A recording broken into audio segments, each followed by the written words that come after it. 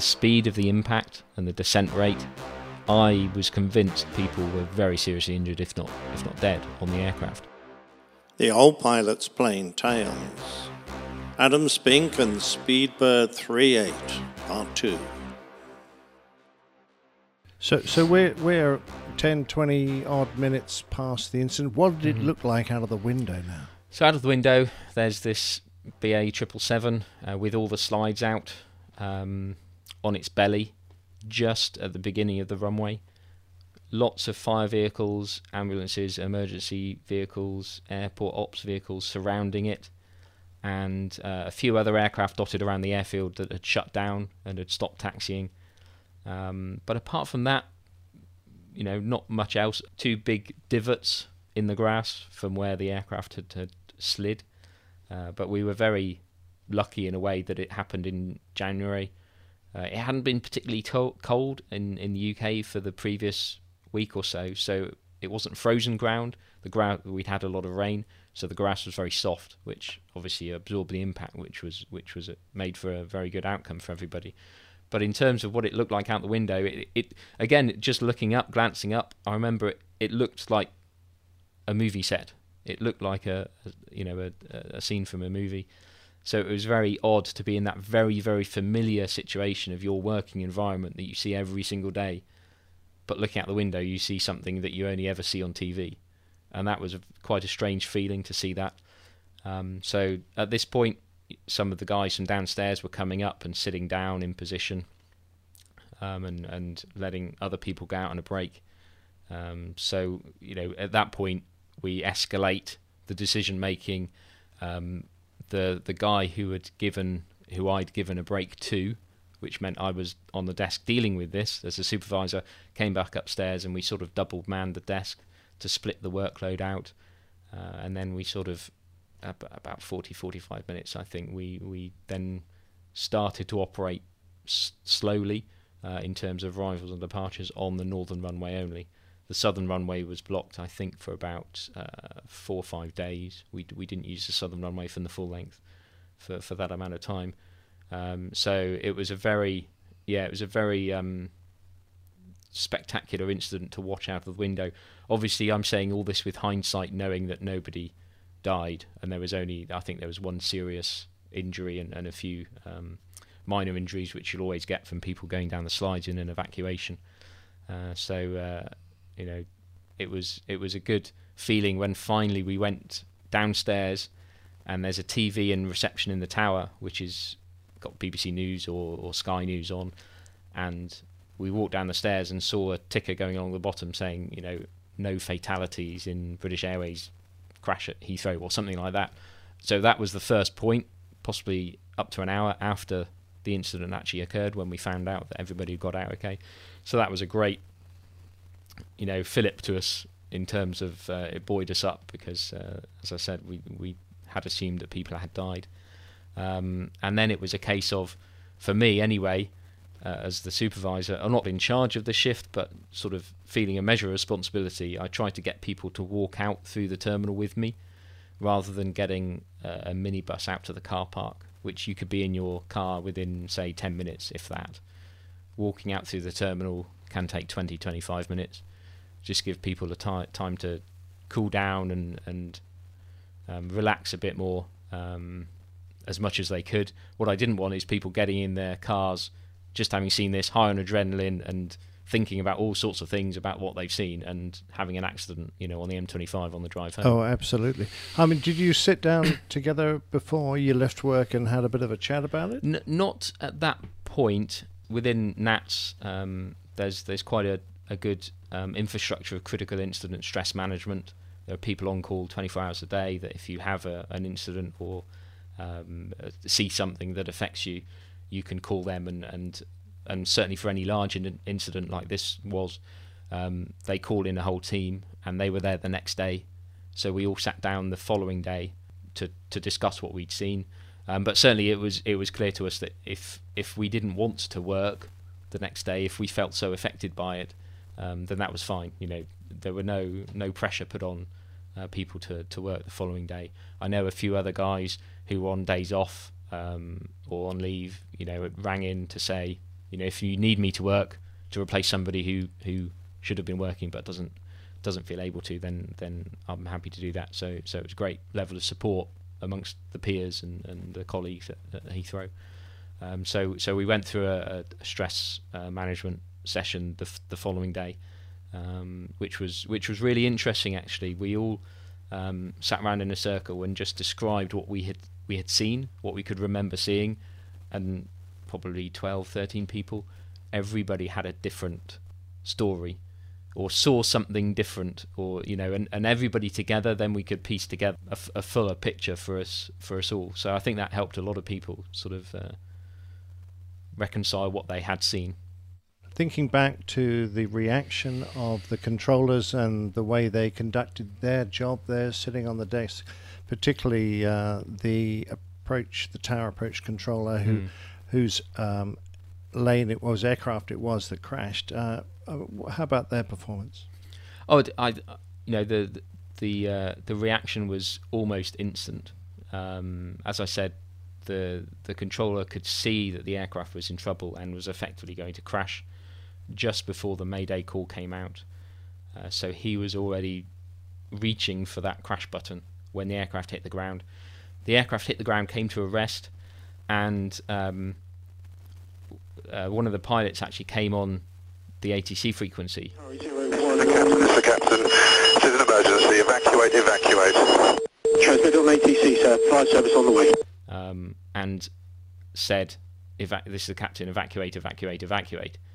Now, I believe he did that by mistake because he hadn't switched the PA across. It's an easy thing. Yeah, and no criticism for the pilot there at all. In a way, it helped because it told us that there was a member of the flight crew there and understood what was happening, and we knew that they were about to evacuate. So the controller went straight back in and said, that's transmitted on ATC. So it then warned the flight crew that they needed to flick the switch and do the PA. The crash call went on from the controller, and then, as I said, for the next probably 10 minutes or so, it's constant radio and telephone coordination. So in our ATC headsets, if we can be on the phone and on the radio at the same time. So what we hear on the radio comes in one ear, what we hear on the telephone comes in another ear. So I've listened to the tapes, and the controller, there are people talking in each ear, and he's responding to each. So he's maxed out, but he did a fantastic job of reacting incredibly quickly to this situation that occurred with very little warning. And as I said, it's in that situation, it's very easy to get sucked into dealing with what you can see immediately out the window, and almost losing track of what's coming down the approach, what you're being delivered from radar. So he had the presence of mind of sorting those 2, 3, 4 aircraft out, and simultaneously coordinating with the approach radar to switch those and then stop any more aircraft coming in. The control and the team up there as well, I was very lucky. The performance of I say lucky, I was very pleased with the performance of the guys, that they made my job very easy because they sorted it all out themselves. Yeah, I think we can say that their professionalism really shone through. Oh, definitely, yeah.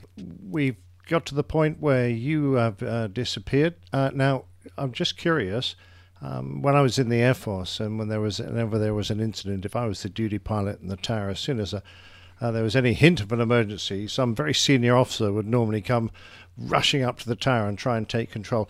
None of that happens.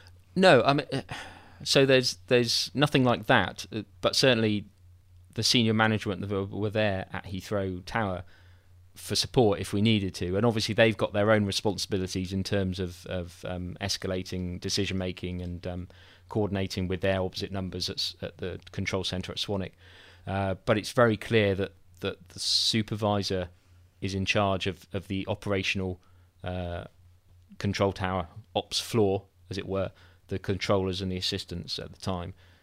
So I'd never felt any pressure in terms of what decisions should be made. So no one second guessing you or breathing down your collar. Well, that's brilliant. It's just the way it should be as well. Looking back at it, those first vital minutes after the incident, were there any major lessons learned? It sounded like it went just like a perfect simulator sortie? In a way, it did. As I said, in terms of the effect on air traffic control, I know it sounds almost facile to say so, but the effect on ATC was the same with this crash, effectively, on the end of the runway, as it would be if an A330 landed and burst a tyre on landing.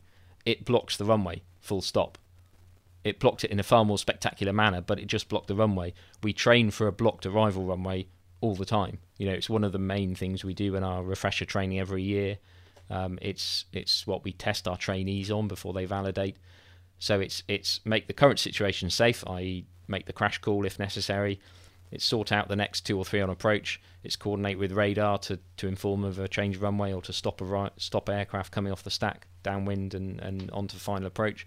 So in terms of the muscle memory and the memory items, I guess, from what the flight crew would talk about, it's the same. It's just this was really out of the blue and completely, spectacular in the way that it happened. Now, looking at the other agencies involved, any one you can single out or any agency you can single out for doing a particularly good job?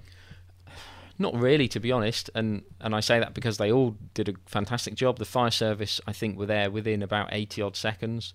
Good Lord. So they got out there really quickly. And it's quickly. Completely at the other end of the airfield for them. Yes, yeah. So that in those days they did have a smaller fire station on the old Terminal 2, so that was a bit closer, which was the appliances that reached the incident first came from there.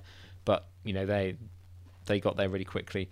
And there was actually, I remember there was just to the south of the 27F threshold, so very, very close to where the aircraft hit the ground, there was an airside ops vehicle. You might have heard on the radio at Heathrow, we call them leader vehicles. They're the guys with the ping pong bats who marshal aircraft onto stand or pick up FOD debris around the airfield and bird scaring, runway inspections, etc. He was driving around that area and he actually saw this happen in his rear view mirror. Oh my God, really? So he wasn't on the runway, he was just on the adjacent taxiway, but he was driving heading away from the runway, and he sort of looked up in his rear view mirror and he saw this crash happen behind him. So he immediately turned around, and the one difficulty, I guess I'd say, that ATC faced was the sheer number of vehicles calling up for runway entry clearances, and they would all call up individually. It's a balancing act. We want vehicles to call up ATC for permission to enter the runway. We don't want vehicles just driving on willy-nilly. But in this situation, that training that we've ingrained to the drivers at Heathrow and obviously any other airport around the world, that you must call ATC for permission to enter the runway, actually increased our workload, certainly for that controller, because every single vehicle was calling up for a runway entry clearance, and the controller was having to spend a lot of his time just broadcasting entry clearances, which took up a lot of his radio and thinking time. Right. But all the emergency services responded really quickly. The airside ops responded quickly, and then even later on that afternoon and for the following few days, all the airlines, certainly those based at Heathrow, so British Airways, Virgin, Aer Lingus, they did really, really well actually So the runway configuration we ended up with was we used 27 right, the northerly runway for arrivals, and then the southerly runway from a intersection further down for departures.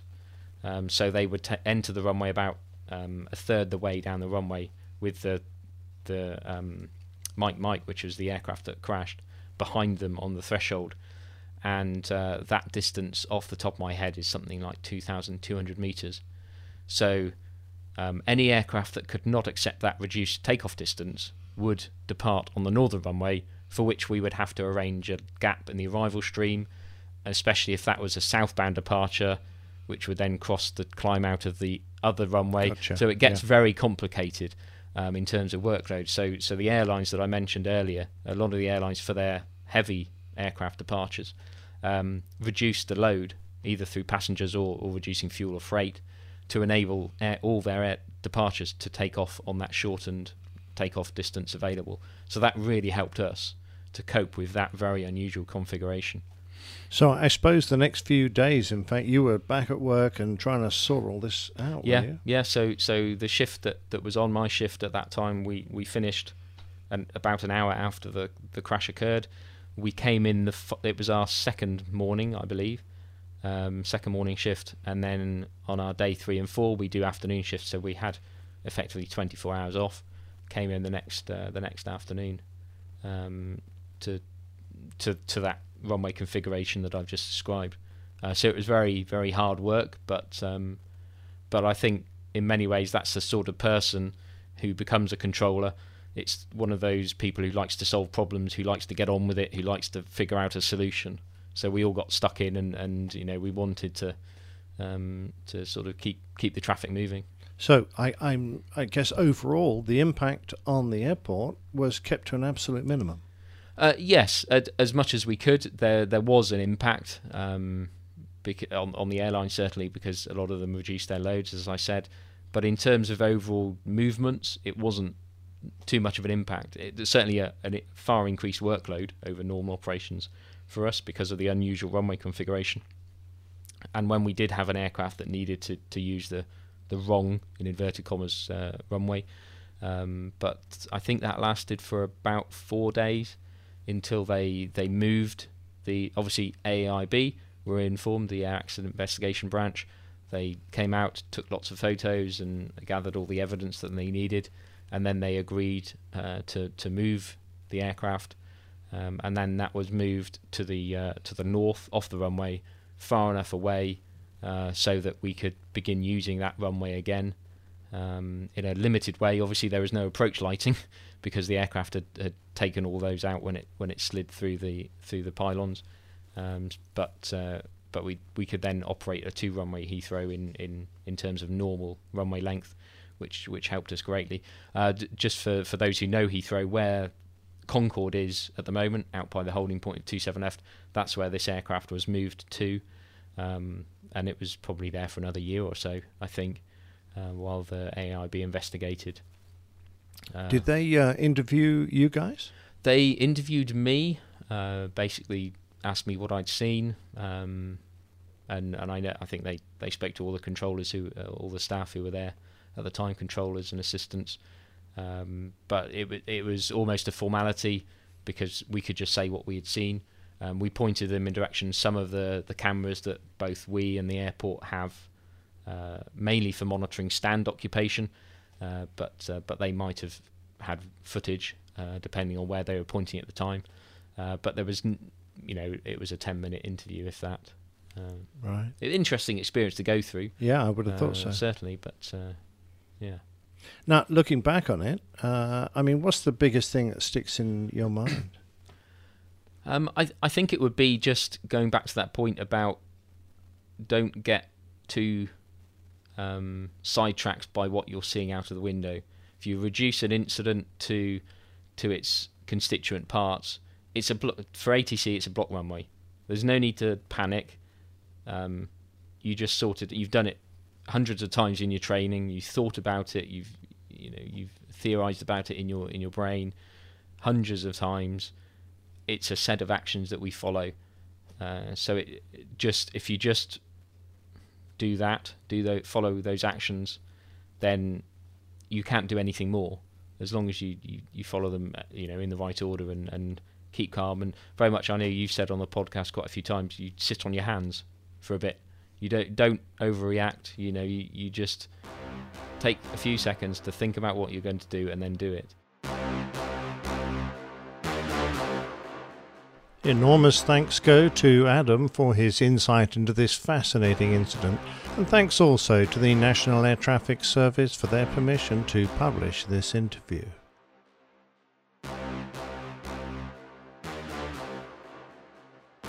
If you enjoyed this story, please leave us a review on Apple Podcasts. Plain Tales is a featured segment of the Airline Pilot Guy show. Find us at airlinepilotguy.com.